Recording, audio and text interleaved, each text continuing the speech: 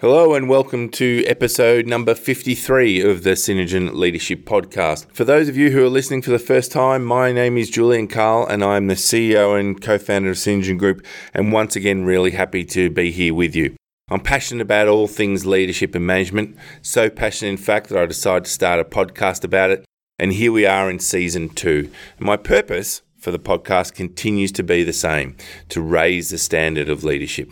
In today's show, I speak with Emma Bannister, who is the founder and CEO of Presentation Studio. She leads a team of about 30 and she is one of Australia's leading presentation experts. She can help your presentations have impact and influence, and this means the right messages are more memorable for your audience. Emma achieves this through content writing, the art of storytelling, visual communication, would you rather read the words or watch the story, and presentation delivery. That's how you get a competitive edge and deliver a winning presentation. Presentation Studio do offer a full presentation service, and some of her clients are some of the most respected in the industry. They include companies like Telstra, Commonwealth Bank, Qantas, Origin Energy and Microsoft. Emma is also the visual communication editor at Presentation Guru, which is a new digital resource for presentation professionals across the globe, and Emma's book Visual Thinking was published in 2017. Now, during the course of the conversation, we explore a number of different ideas. We start by looking back at Emma's leadership journey within the business she founded over 12 years ago and how she is involved as a leader. We also explore what the future of presentations looks like with all the technology and advancing daily. Emma's area of leadership passion is enabling those in her team to be the best they can be, which I think is something that all leaders should be focused on. And we also end up talking about the TV show Vikings, where we both discover that we geek out on that show, and there's some learnings from Vikings of all things. So keep listening, and always would really like to hear your thoughts about the interview with Emma Bannister. Happy listening.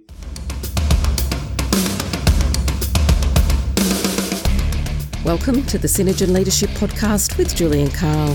Julian returns in 2019 with weekly conversations with leaders and authors from Australia and around the world, giving you the opportunity to share in their journey and learn from their expertise and knowledge. Julian also shares some of the tools and techniques he uses as a leader, mentor and facilitator, helping you to build your leadership capability and improve your confidence as a leader. Well, welcome, Emma, to the Synergen Leadership Podcast. Really appreciate you taking the time to be a part of it.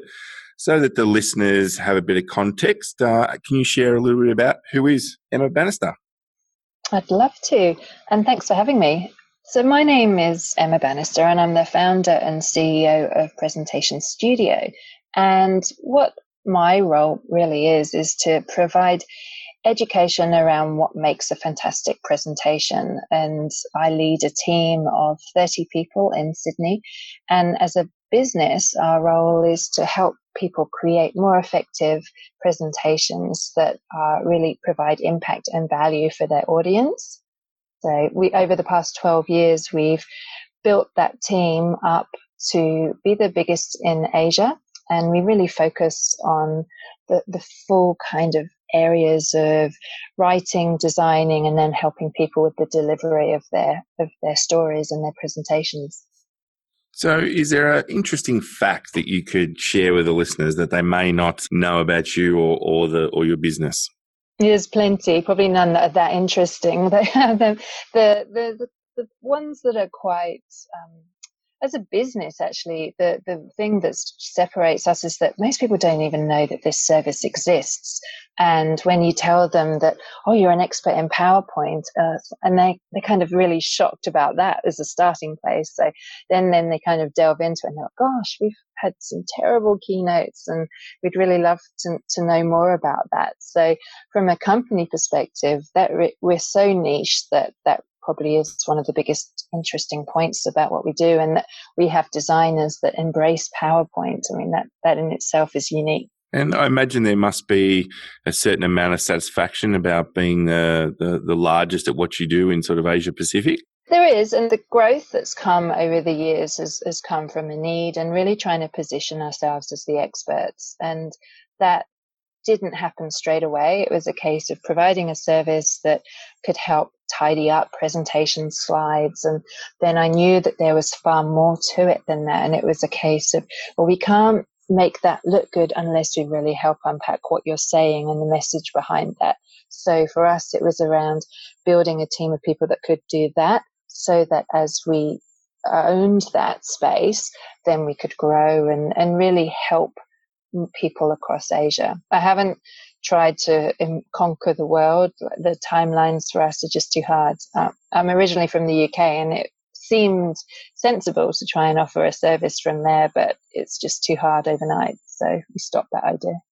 All right. Well, I'd like to take you back, all the way back to your first significant leadership role. Are you able to share with the listeners a little bit about what that role was? I'd love to. And it's really interesting because my first leadership role was within this company, and my whole career changed at that point. So in 2002, I arrived from the UK, and I had a strong graphic design background. So I would be involved in teams that helped create marketing collateral and material for banks or research companies. And when I came to Australia, I was like, I'm going to create this presentation niche. And so as I started, it was only me as a single sole trader person. But over a period of 6 months to a year, I needed staff.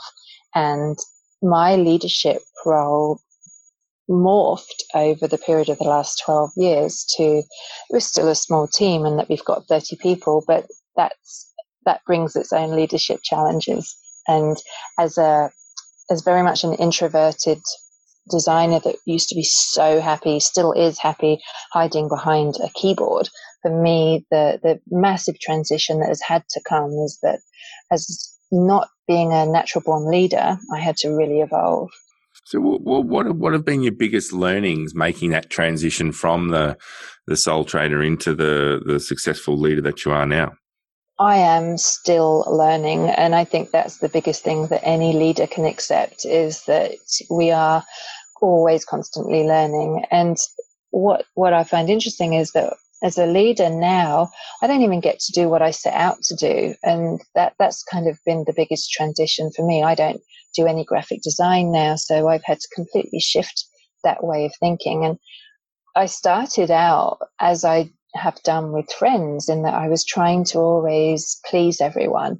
And so as a small team, that was quite easy, 4 or 5 of you around a table, and your vision and passion is super clear because they hear it every day. So like, we're going to do this, and everyone's with you as that.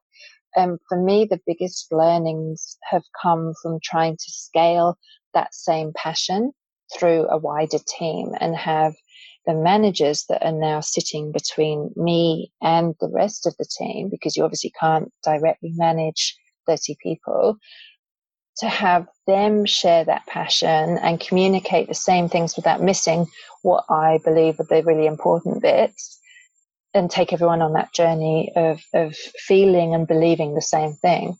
And there's been many reiterations of that. We've had different managers, we've had different values and different ways of bringing the whole culture piece together. And we've lost it over the years, and then we've stuck it back together again and rebuilt from that. So how have you actually approached that concept of taking your passion and then trying to get that throughout the whole organisation and leveraging the managers that you've got? Have you followed any sort of pathway to try to do that?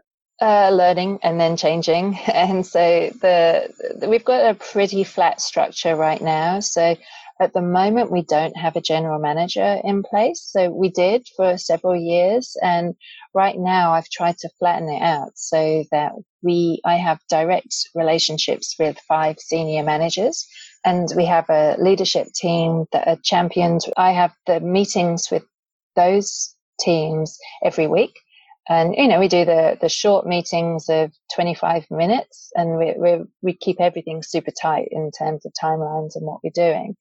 And for us, the living the values comes through in everything we do. So whether it's we have weekly culture parties. We actually have a team called the Culture Club, and for us, it's about what are we doing that's fun, or what are we doing that's empowering the team to develop. All of those key areas come through in everything we do, in the way that we communicate the meetings and how everything aligns back. And even the 4 core pillars that I have across the business, everything is aligned back to those. So the KPIs for each of the leaders, each of the everyone within the team. So, and they're communicated clearly all the time. So whether it's the monthly company meetings or whether it's the weekly team meetings that they each have, it's how everything aligns them back to those core pillars. So, I mean, it's simple leadership stuff, but it's around communicating those 4 pillars so clearly and aligning the values back to the KPIs as well. So you're able to share with listeners what those 4 pillars are? I sure can. I mean, the first one for us is around having that, obviously being financially successful, because if we can't be financially successful, then we can't invest back in our team and the equipment that they need. And also it's around ensuring that they have full transparency over the numbers. So every month I'll share how much we've spent, how much we've earned, what the targets are, what all the different areas across the business. So I'm 100% transparent about that, and they can pop in at any time and look across the reporting to see where we're at, what teams are doing what. So I 100% believe in that level of transparency and find that they get a lot from that as well.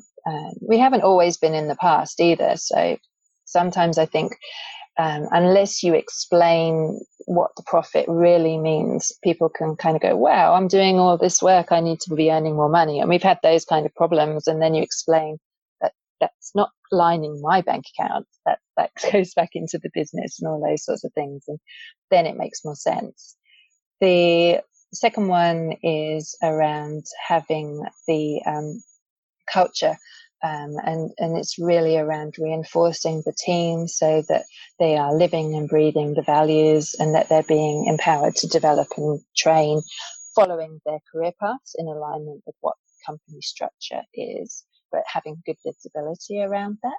The third one is around cornering the market. So for us, it's our marketing development, it's the awareness of our expertise and being the thought leaders in our space. And if people think of needing a presentation, then they think of us. So that's our goal. It's a big goal because across Asia, we want to be known as the experts, and we are, but we just got to communicate that to a wider audience. Finally, it's around developing the client relationships, so nurturing our clients so that they themselves become the cheerleaders for us. So a company that we often work with large companies, but within one team that they love us so much that they're the ambassadors for us, and they go on to share the love for us with the other teams. And that's the 4 core areas, and everything ties back to those. I'm fascinated with the concept of sharing the financial success, because it's something that I'm actually planning to do with my team early next year. And it tends to be a topic which is very polarizing in that people are either for it or they're vehemently against it. What sort of insight can you share around? I know you mentioned you had some challenges with people thinking, the profit, I should be getting more and all the rest of it. But was there anything else that you found particularly challenging when you decided to be that transparent? You've just got to really explain what the numbers mean because, for example, wages. Everyone knows that a certain amount of payroll goes out each month and sort of things, or they see the numbers that we're charging and we're invoicing and they think, wow, I wish I was earning that. But unless you explain how it all adds up and then how all the other things trickle out of the account, like a tidal wave of insurance and new IT equipment and all of those things, then they start conjuring up their own ideas anyway. And so I just found 100% the best policy is to be super honest and open about everything. And I've got that. That's my nature anyway. Anyone that comes and asks me, I'll give them a very honest answer. And that that's worked best for me, because in the past the feedback has been, we don't understand what we're trying to do, we don't understand the targets for the future, and I share those too. However, sometimes that's come back to bite me, because then the team can panic and say, how on earth are we going to achieve that target? She's lost it. And I'm like, no, there's a plan for that. So you end up in this having to share everything, which can intimidate people and scare them. So you've got to be careful about how fast you go with that and how much explanation that comes with it. Well, it's very interesting, because I'm going to be facing that in January. So we'll go for it. Yeah. I mean, at the end of the day, what's the worst? Maybe I should do some more research, but I haven't heard enough around what the benefit of not sharing it would be. So by making everyone accountable of the targets and where we've got with that, I don't see any other way around making everyone part of it. And I wouldn't mind just exploring one thing you mentioned there about your culture club, and this has come off the back of an interview I did with someone, and they were making, in their view, a very clear distinction that there's a significant difference between leading a sales team versus general leadership. I was wondering, do you think there's a difference leading a team of creatives? Would that be any different to leading other types of businesses? Yes, and my team is incredibly diverse, and to my experience and knowledge, a lot of designers are quite introverted, and they love nothing more than sitting behind their computer and just getting into this creative world, and they need silence or their own music to do that. Also, because we have a very multicultural team, a lot of them don't drink. They have different kind of, their levels of fun, say, are quite different to other people. So there might be gamers, or there might be people that want to go out and play sport, or there are others that drink. And so when you bring people together for these cultural activities, you've really got to have a very broad range of activities or alliances. And the younger team, so we've got quite a lot of millennials, and they enjoy giving back more than any others. So some of the cultural activities that we do now involve going out to centres where we might sort of run creative workshops or provide value in some way for a charity. And that's what they enjoy doing as a collective, to bring everyone together. The other thing with the Culture Club, we did actually have to explain who Culture Club were. I thought it was funny. I thought it would be, but I had to explain who Boy George was. So that was a bit lost on some people. That's the joys of having a young team. Yes, yeah. I actually have the opposite in my team. We're not particularly young, I don't think, as a team. So I think all my team would know who the Culture Club are. Yeah. I'm keen to explore some of your views on leadership. What do you think the biggest myth is that you've come across around leadership? I think that for me as a leader, the biggest benefit comes from listening. And so I suppose the biggest myth would perhaps be that they know it all and that they have all the answers. And for me, I suppose as a child, if I think of my parents or other bosses that I've had when I was younger, I kind of always just thought they knew the answers and we did what we were told. But now I think it's morphed a lot more into leaders that listen and then give people the opportunity to fulfill, and they group those people to bring people together that can make things happen. And that's what I try and do. So I think that's probably where I'm at with that. I don't like the truly sort of dictatorish type of leaders where they just tell everyone. That certainly wouldn't work in my company. How would you describe yourself as a leader? I'm not a born leader. And so for me, the experience has come from trying to bring the team on board to come up with their solutions, but making them collaborate more with each other so that they can find the best way of doing something and not just go off in silos and then not wonder why everyone knows what they're doing. And that is 100% the biggest challenge, is alignment across everyone.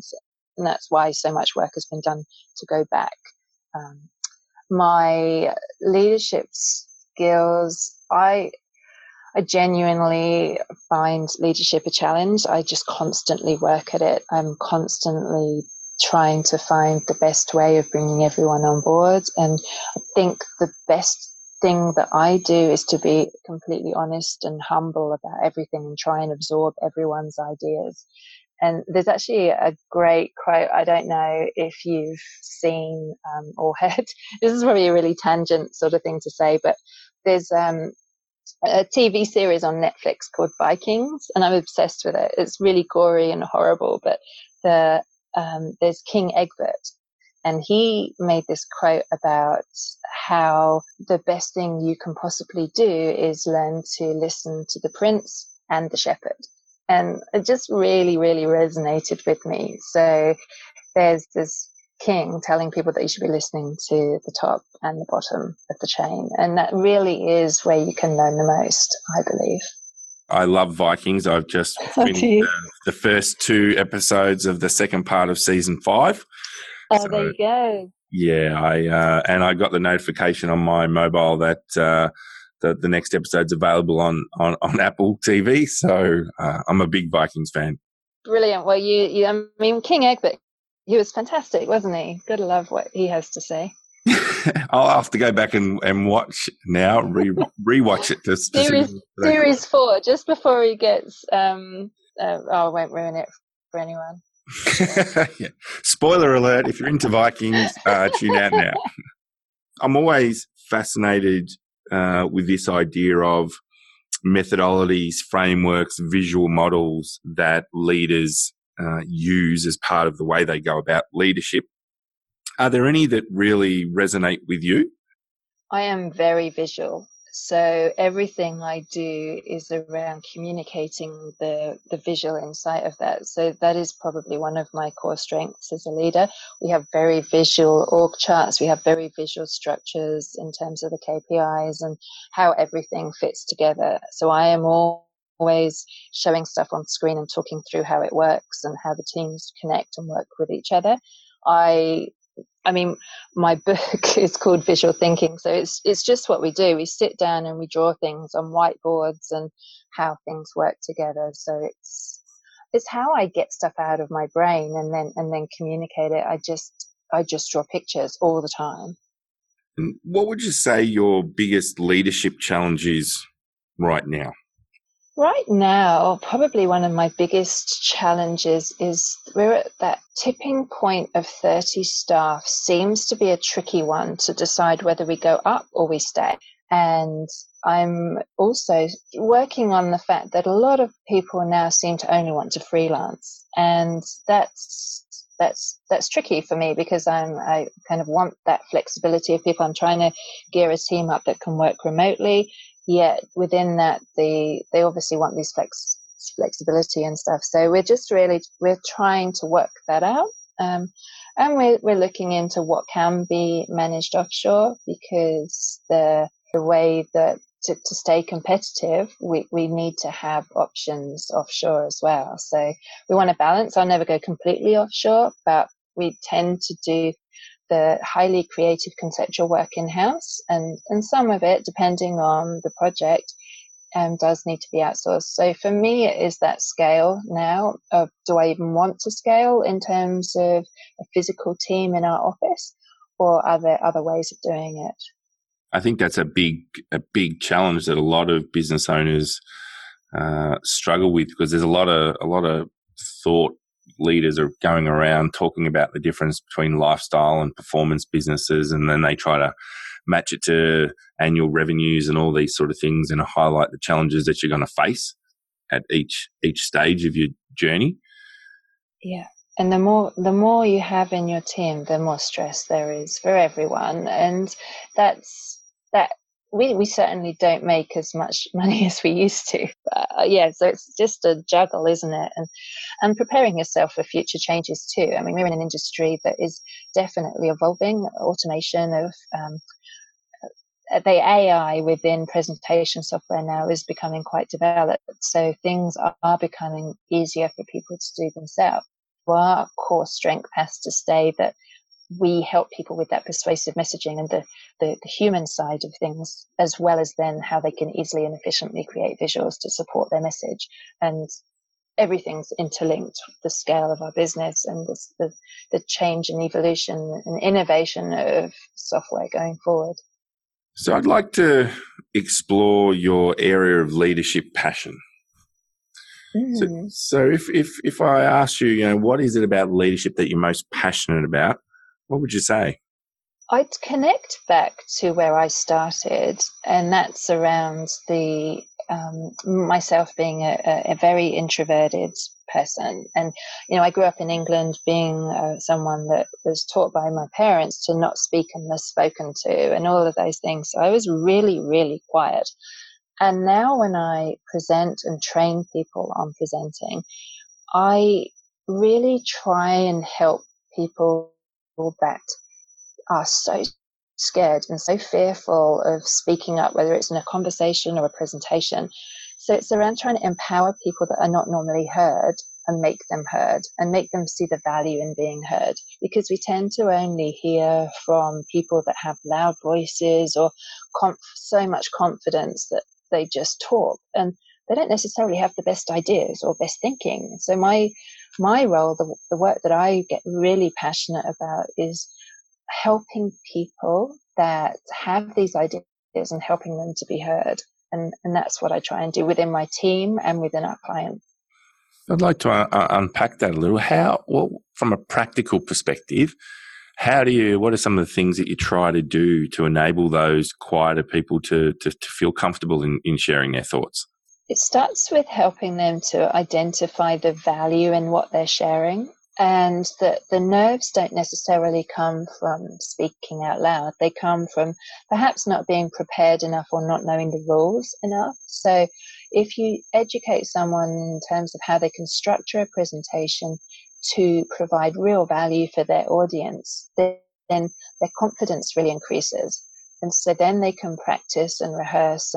And when they're really confident that what they're saying is right, and they know that the audience really are going to benefit from this, it flips round and they start to see the benefit in what they're sharing.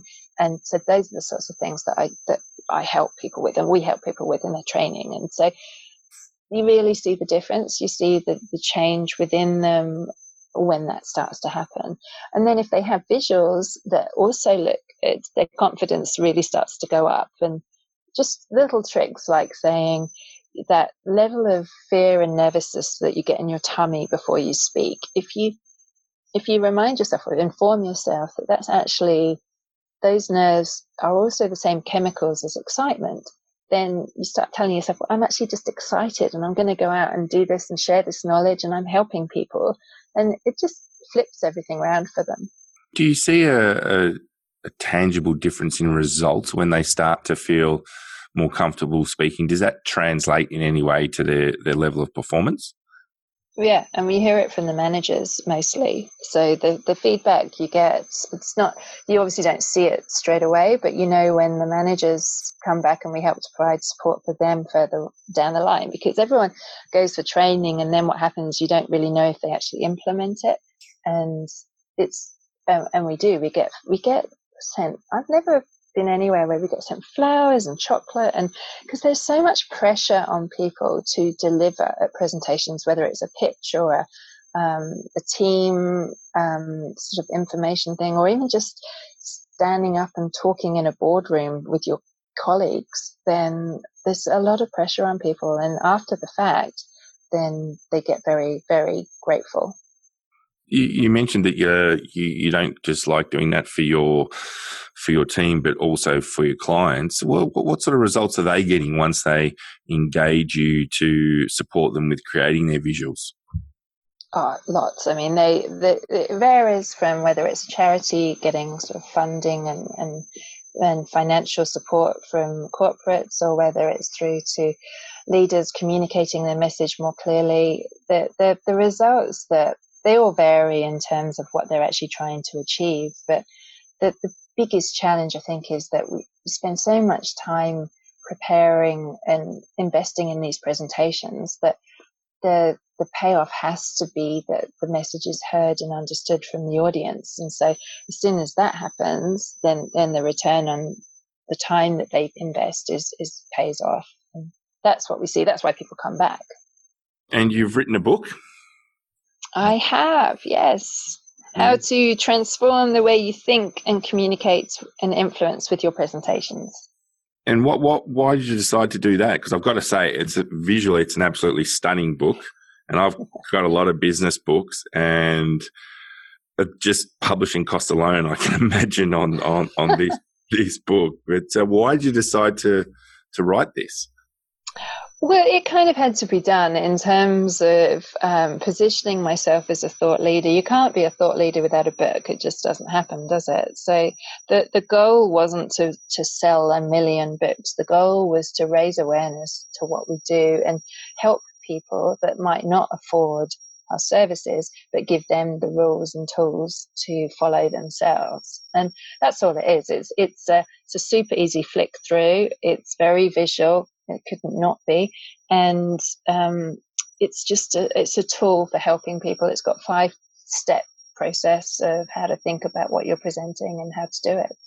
And what types of people are you traditionally coming to you to seek some help with their visual thinking?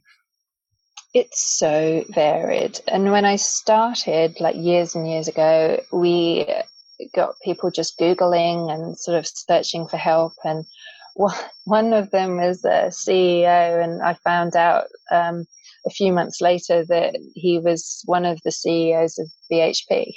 So, which was quite funny because you don't expect those sorts of people to be Googling help with presentations.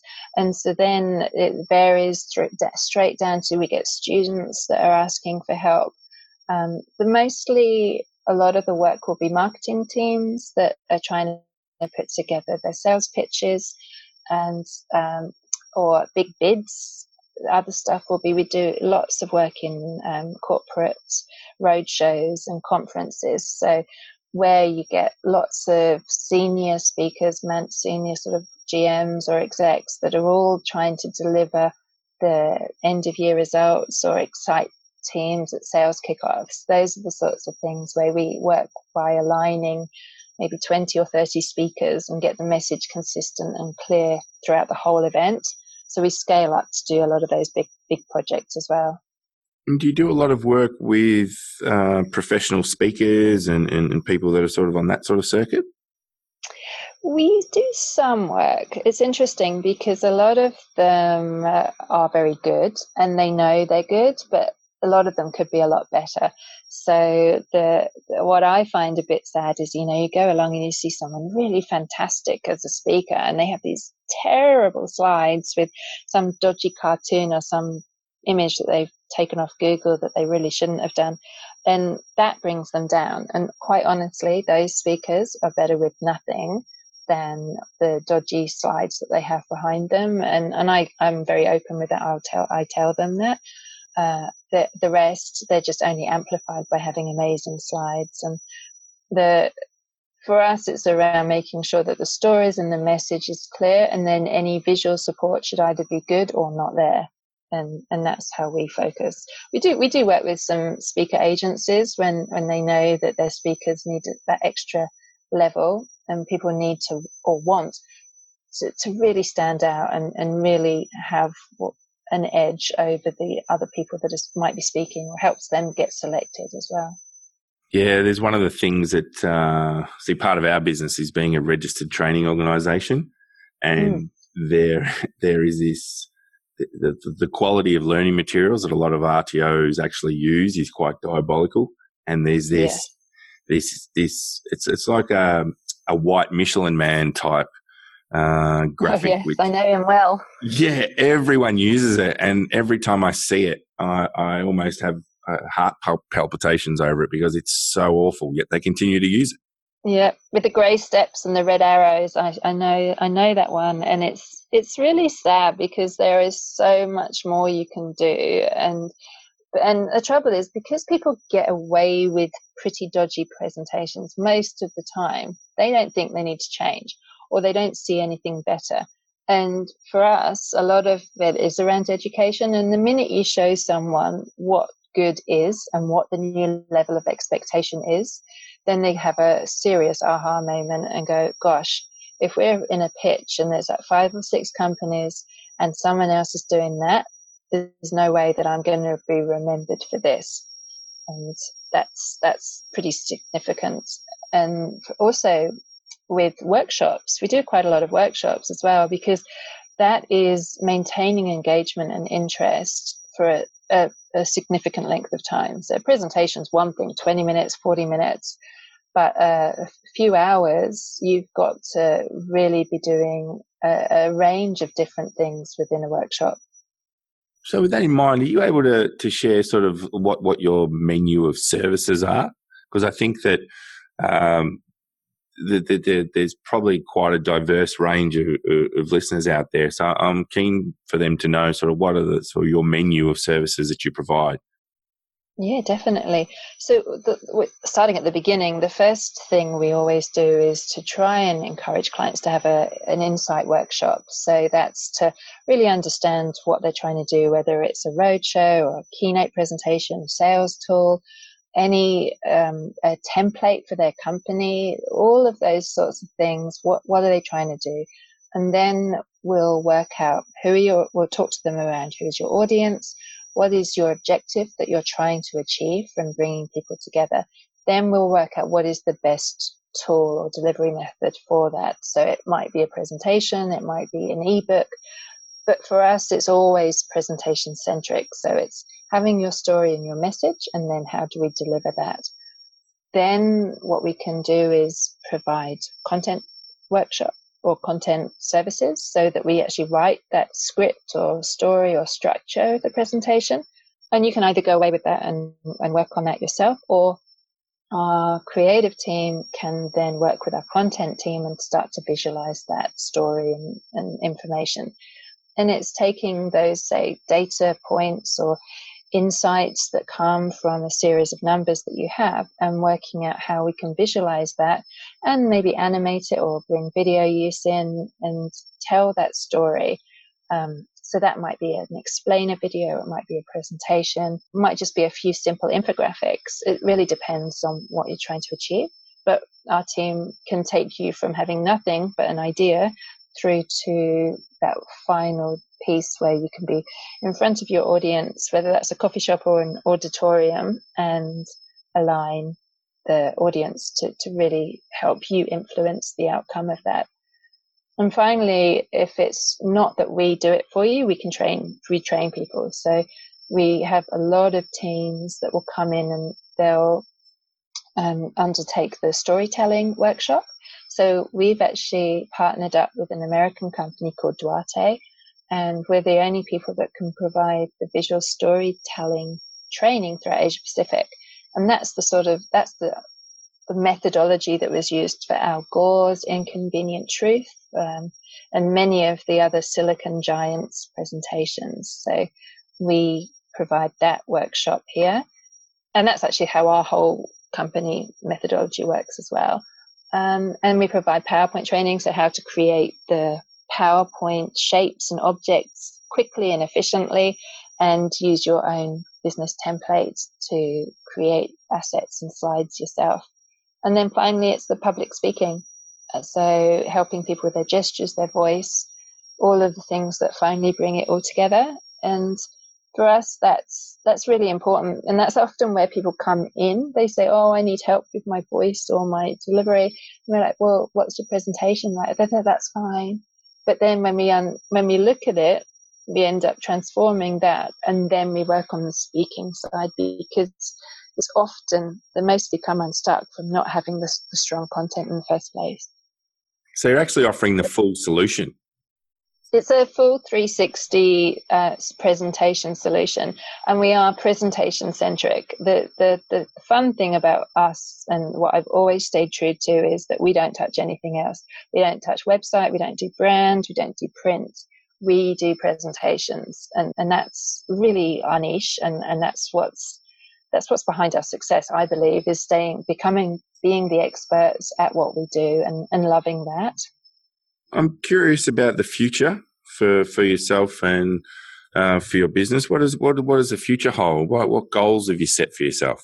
So we've got big team goals, and especially in growth through Asia. That's we do a lot of work in Singapore, touching a little on Hong Kong, but we've got plans to continue to grow. The training side of things is something that we're keen to grow as well, because that provides a wider service to everyone. And for me personally, it's around speaking more. So I just love going out and sharing my message and educating people that way. So that's my goal, is to continue to speak and share the message of what we do. I'm always curious about leaders that have been in a role for some level of time, how they continue their development as a leader.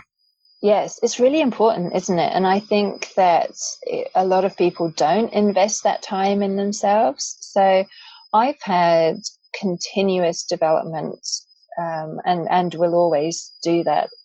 And as a female leader, there's not that many people that I look around at and go, who's doing what I'm doing in the same way, and who can I learn from?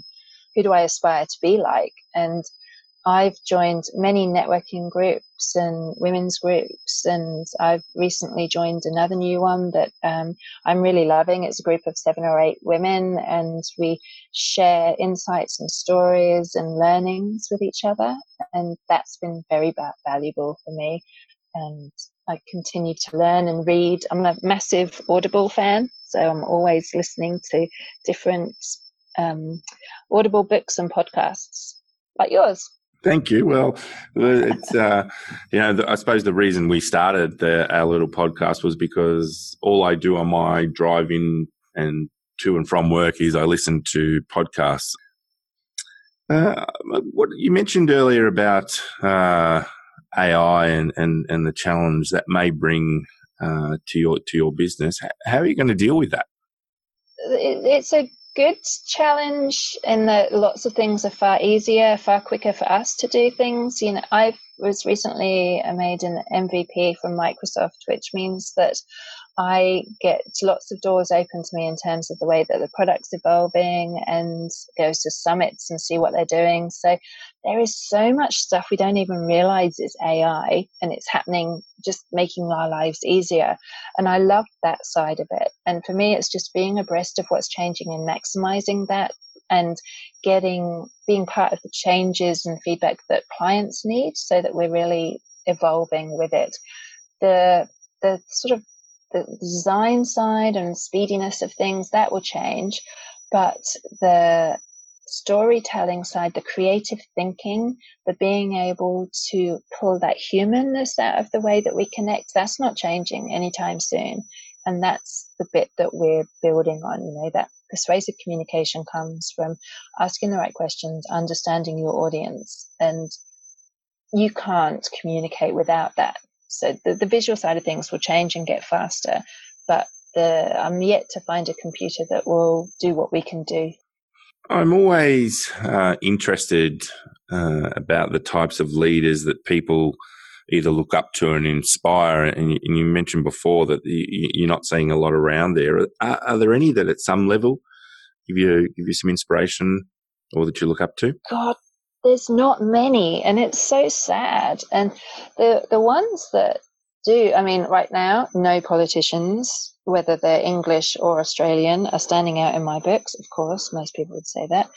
But apart from one, actually, and it's not around the politics particularly, but Jacinda Ardern, I just think she's amazing in terms of her vulnerability and compassion. And in the press this week, actually, I was in the UK last week when that horrible incident happened, and the way that she opened up and shared and was practically crying around that terrible murder that happened, I just find her so authentic, and I really value that in a leader. The other person that I always read all her latest books is Brené Brown, and she has a whole piece around the power of passion, and she talks about integrity being the most important value that humans can have. And for her, it's all around taking courage over comfort as leaders, and that I love as well. So